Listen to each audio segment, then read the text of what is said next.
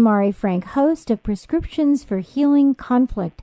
It airs every Monday morning at 8:30 a.m. right here on KUCI, 88.9 FM in Irvine and KUCI.org on the net. I'm also thrilled to present the weekly segment of Orange County Sheriff News and Safety Tips, and we're welcoming back Marilyn MacDougall, who's been with the Orange County Sheriff's Department for 20 years, and she's the Executive Director of Drug Use is Life Abuse and the Sheriff's Advisory Council. Thanks for joining us again, Marilyn. Mari, so nice to be speaking with you. So let's talk about the Peace Officers Memorial. May is Peace Officers Memorial Month, where throughout the United States, people honor those who have died in the line of duty.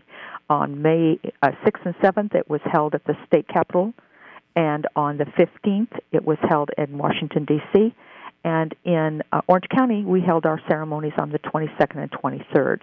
The 22nd was the candlelight vigil, and the 23rd was our actual ceremony. This year, we're adding two names, tragically, to our walls that were killed in the line of duty.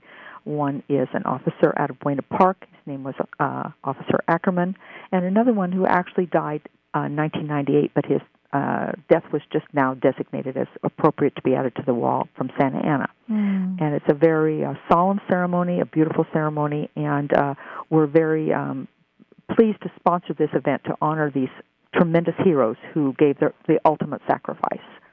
And we are so grateful for the peace officers that protect us and keep us safe in Orange County. And we're so thankful for you too, Marilyn, for all the work that you do, and we appreciate you. Oh, well, thank you. It's my pleasure to do my job, believe me. I know. Okay, we'll talk to you again soon. Thank you. Thanks, Mari. Okay, bye-bye. Bye-bye.